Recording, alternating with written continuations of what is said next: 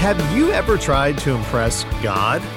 Trent Griffith says that kind of prideful thinking can easily sneak in. Do you have a title? You are prone to hypocrisy because you can think the title gives you a standing before God simply because you have a standing before men. That's how insidious hypocrisy is. And just being in church, going through the motions of church, being in a place where God's word's being preached or people are worshiping does not get you standing before God.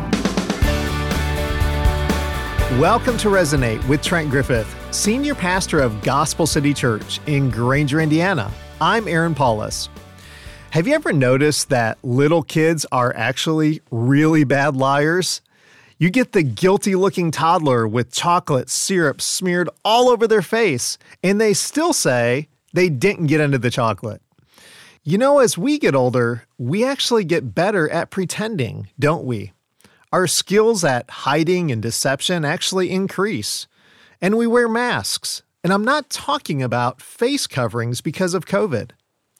Today, Pastor Trent shows us a kind of lying that's easy to slip into. Let's listen together. Here's Pastor Trent. Let's get our Bibles open to Luke chapter 12. We're actually also going to back up a little bit into Luke chapter 11. We're going verse by verse through the Gospel of Luke. It was written from a medical doctor to a prominent man named Theophilus, and Luke is trying to help this man understand who Jesus is and what Jesus said. Last week, we started a new series entitled Out of the Crowd into the Kingdom. And Luke's showing us that Jesus was surrounded by crowds of people, and yet Jesus was not interested in building a large number in the crowd.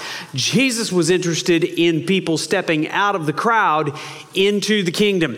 And that's our challenge as well. Jesus is calling us out of the crowd into the kingdom. And we're going to see what happens when God's kingdom clashes with the kingdom of religion. Do you know what happens when the kingdom of God clashes with the kingdom of religion? It exposes all of the hypocrites.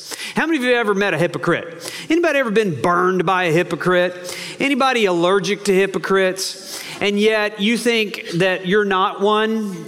That's the problem with hypocrites. We rarely think of ourselves as the ones guilty of hypocrisy. Well, Jesus wants to expose that in this room, in our hearts right now. Let's begin reading in Luke chapter 12, verse 1. In the meantime, when so many thousands of people had gathered together that they were trampling one another, that's tragedy. Large crowd of people around Jesus, so much that they're trampling one another, he began to say to his disciples first, "Beware of the leaven of the Pharisees, which is hypocrisy. Nothing is covered up that will not be revealed, or hidden that will not be known. Therefore, whatever you have said in the dark shall be heard in the light, and what you have whispered in private rooms shall be proclaimed on the housetops."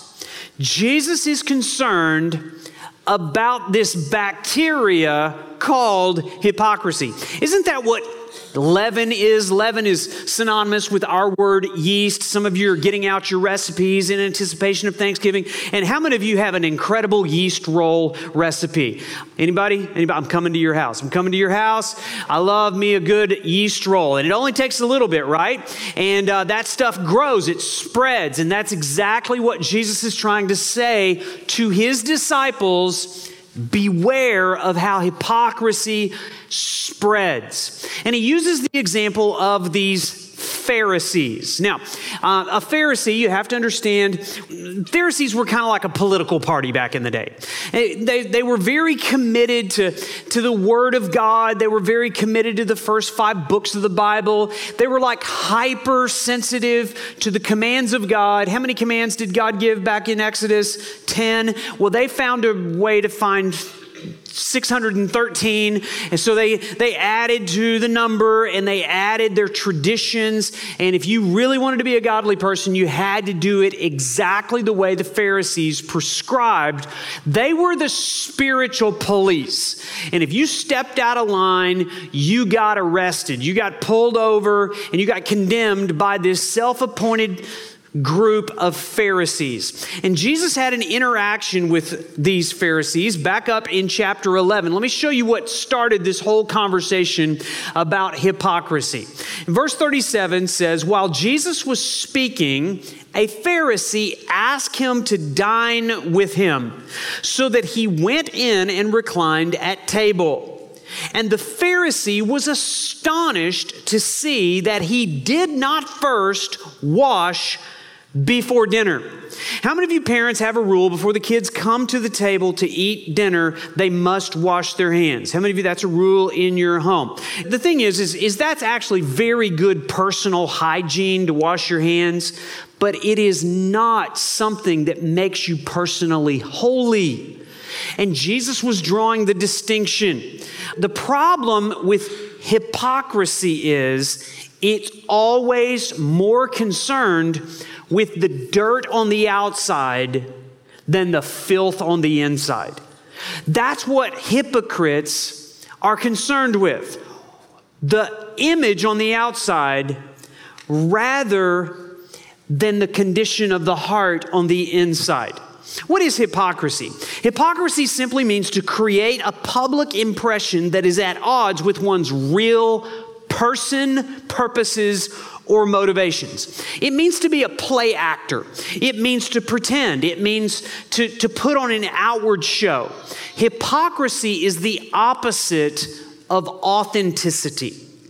When Jesus uses the word hypocrisy in chapter 12, verse 3, he's actually borrowing a word from the current vernacular.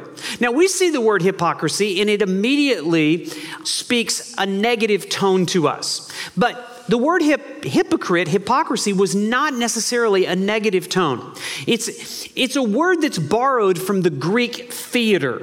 Back in the day, I don't know if the Greeks were on a budget, but they could only afford like one actor, and he would come out and do the whole drama, the whole stage performance by himself. He would play all the different parts himself. And in order to help him do that, he would use a mask. In the Greek theater, they didn't give the Oscar to the best supporting actor. They gave the Oscar to the best supporting hypocrite. Because that's what the word means. A hypocrite is one who makes you believe he's something that he's not. And they would wear a mask. Scott, come up here for a second. And this is my friend Scott. And Scott is one of the most authentic people that I know. And yet, he has something with it. Just go ahead and put that on. Yes. Now, what is Scott in this moment? Answer? How many of you think he's a gorilla? Really? You are some of the most easily convinced people I know. Scott might want you to think he's a gorilla. Scott is not a gorilla. What is Scott right now in this moment? He's not a gorilla. Scott is a hypocrite. Because a hypocrite is one who wears a mask. And so many hypocrites are terrified of the mask being pulled off. Thank you, Scott. You can go sit down. And you can take that mask off too if you want. So what we need to understand today is Jesus wants us to pull off the mask.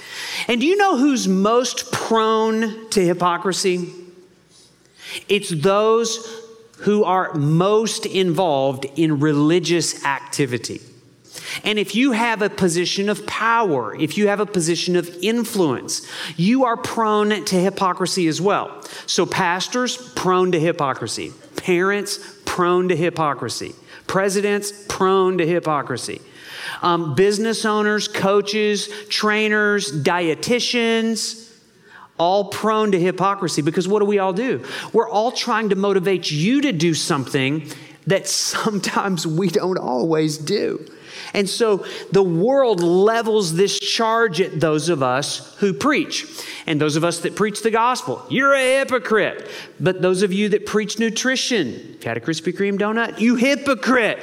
You know, those of you that are trying to be in good physical condition, when's the last time you were at the gym? Are you hypocrite, right? So we've got to be careful that we are not preaching something that we are not practicing. When we do, we get accused of being a hypocrite.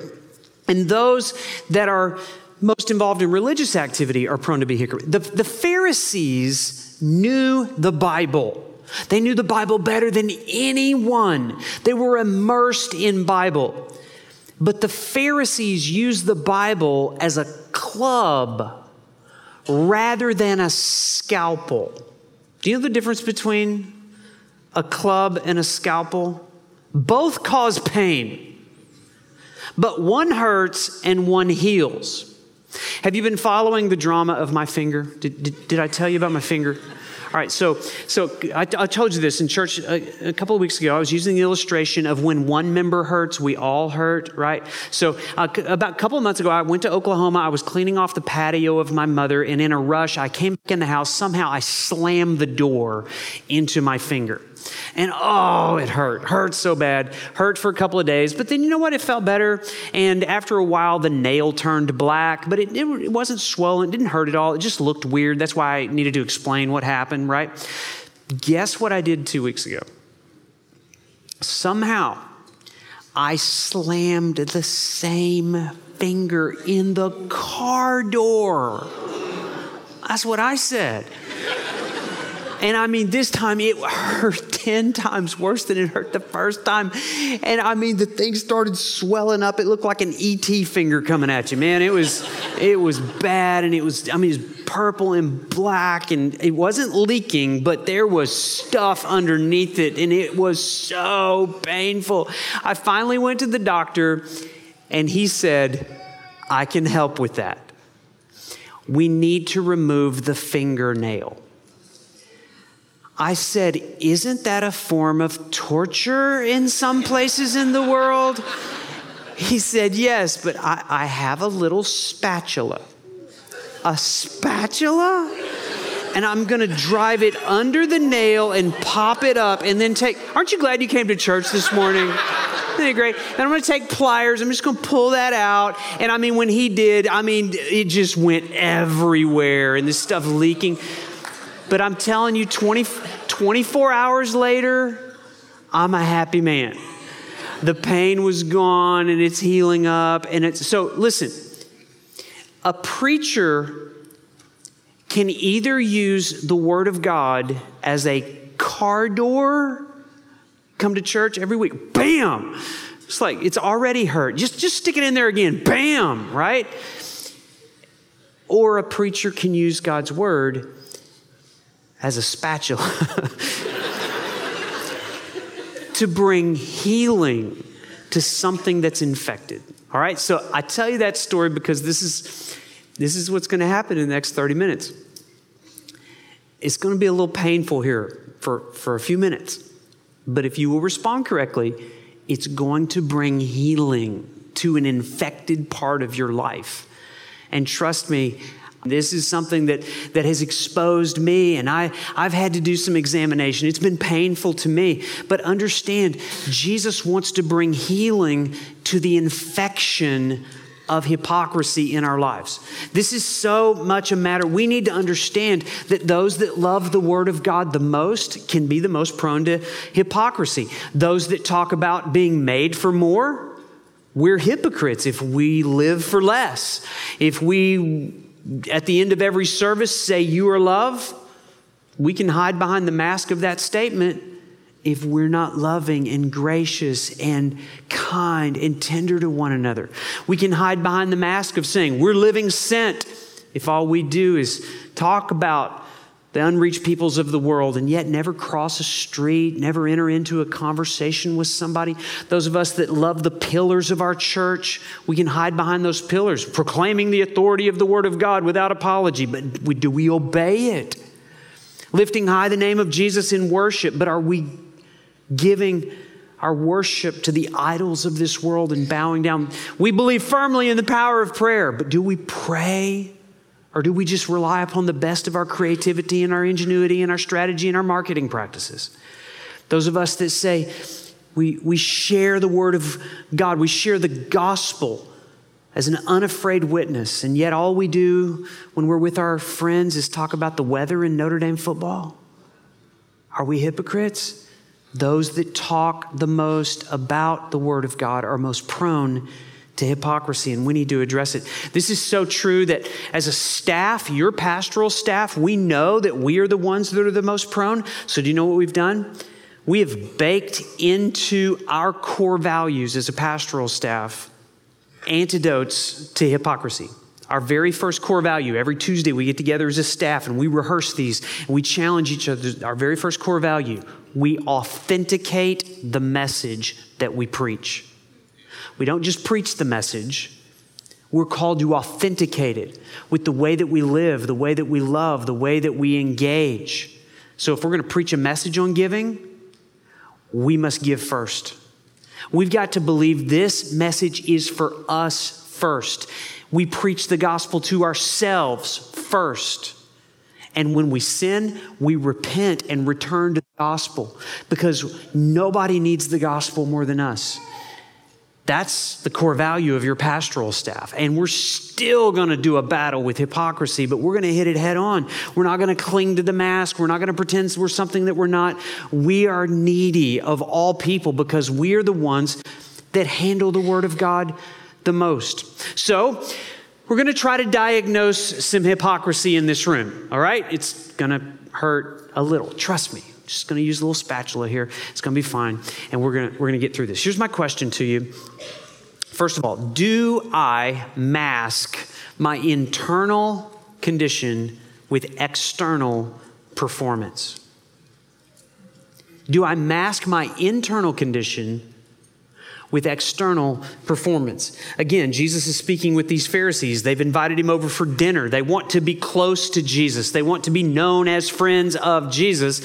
And yet in verse 39, Jesus confronts their hypocrisy. They're upset at him because he didn't wash his hands. He's upset at them because they wouldn't wash their hearts. Verse 39, the Lord said to them, "Now you Pharisees cleanse the outside of the cup and the dish, but inside you are full of greed and wickedness. You fools! Did not he who made the outside make the inside also? You want to cure it? Give alms." Alms is another word for offerings. "Give as offerings those things that are within, and behold, everything is clean for you." You know what he's saying? The offering that God wants is your heart. And if God gets your heart, he'll get all that external stuff too. But it's a matter of the heart. But see, hypocrites play games with what's on the outside. They hide what's on the inside by doing things on the outside. Hypocrites pretend to be clean when they're actually stained. Let me ask you a question. Are you more concerned with having a hair out of place when you come to church, or that your heart is out of place? What did you spend more time on this morning? What did you do with your extra hour this morning?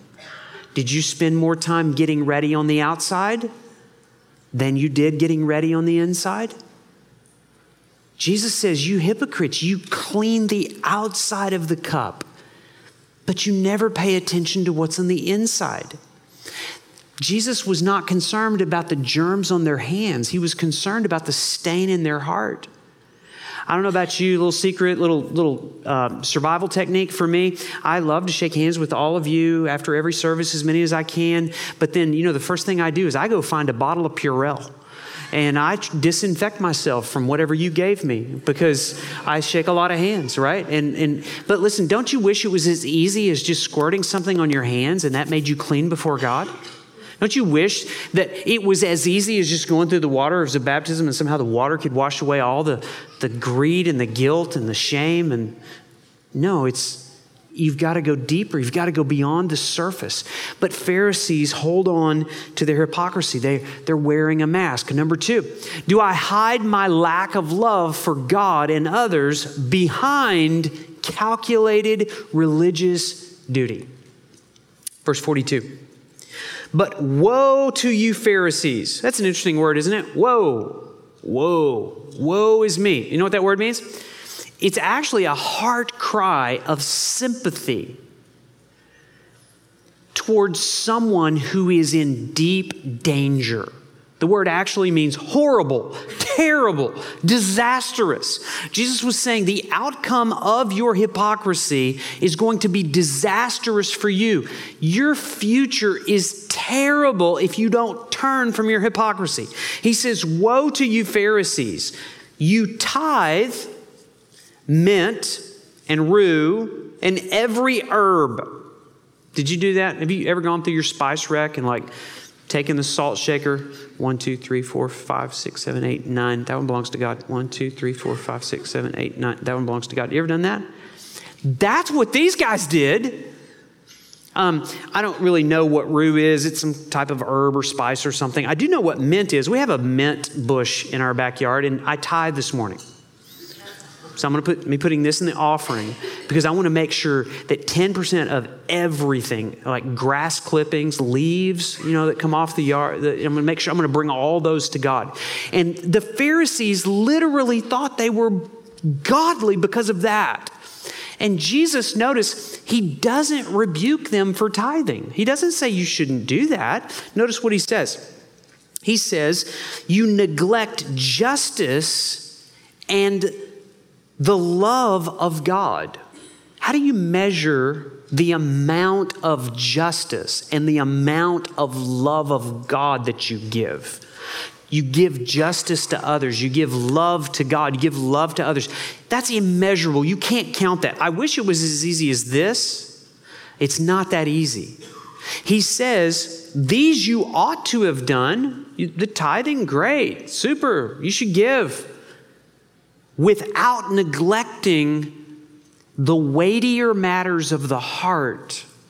It's much harder to show love toward unlovable people than it is to give a grass clipping to Jesus.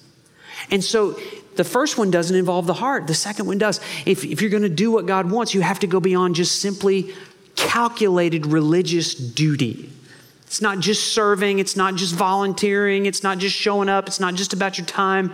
It's not just about your money. It's about your heart.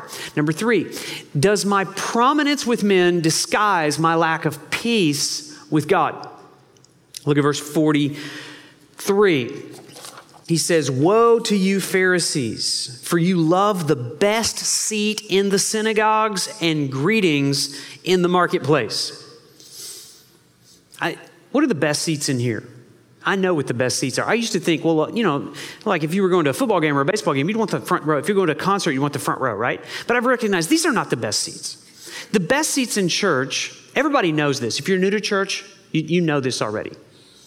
The best seats are the ones on the aisles, right? I'm looking at some of you that got here early and claimed that seat. And the ushers have asked you to move over, and you're like, no, I got here first. And then you have to walk around, right?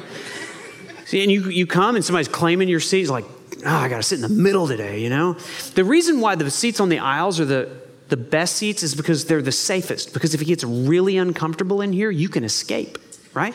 Without making a big scene. I know how it operates. I know. Now listen, the best seats in the synagogues were not the ones on the aisle. The best seats in the synagogue were the ones that were the most visible.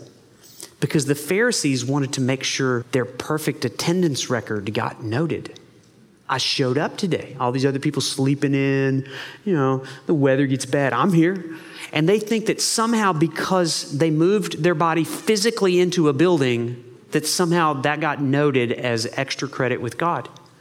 And what they wanted was the praise of men. They wanted to claim, they wanted to be prominent. And not only when they were in church, but when they were out in the marketplace. Listen, if you have any kind of title at all, do you have a title? You are prone to hypocrisy because you can think the title gives you a standing before God simply because you have a standing before men. That's how insidious hypocrisy is. And just being in church, going through the motions of church, being in a place where God's word's being preached or people are worshiping does not get you standing before God. A.W. Tozer says this: baptism, confirmation, receiving the sacraments, church membership. These mean nothing unless the supreme act of God in regeneration also takes place.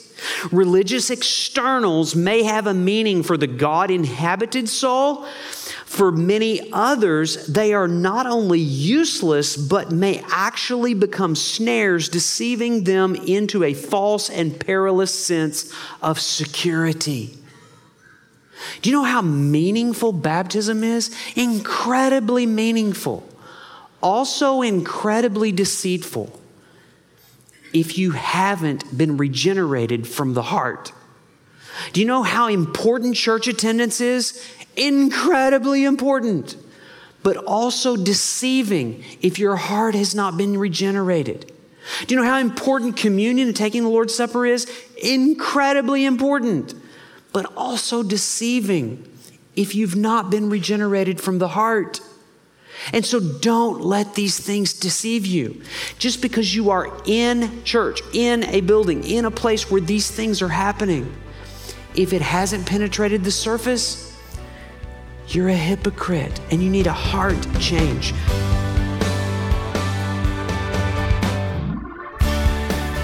Just like the Greek play actors of long ago, we often find ourselves hiding behind masks, don't we? Not the kind that you put on to go get your groceries, the kind that conceals who we really are. Well, we've been listening to the senior pastor of Gospel City Church, Trent Griffith. The solution to hypocrisy, as Trent mentioned, is a changed heart.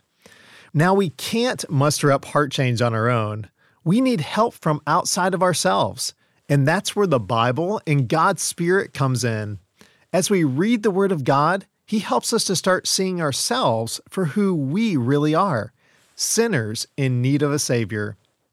You know, another important way to understand God's perspective is by listening to the faithful preaching of God's Word. Are you in a church that has a high view of God and the Bible? If so, that's great. Support your pastor. Thank him for feeding you spiritually.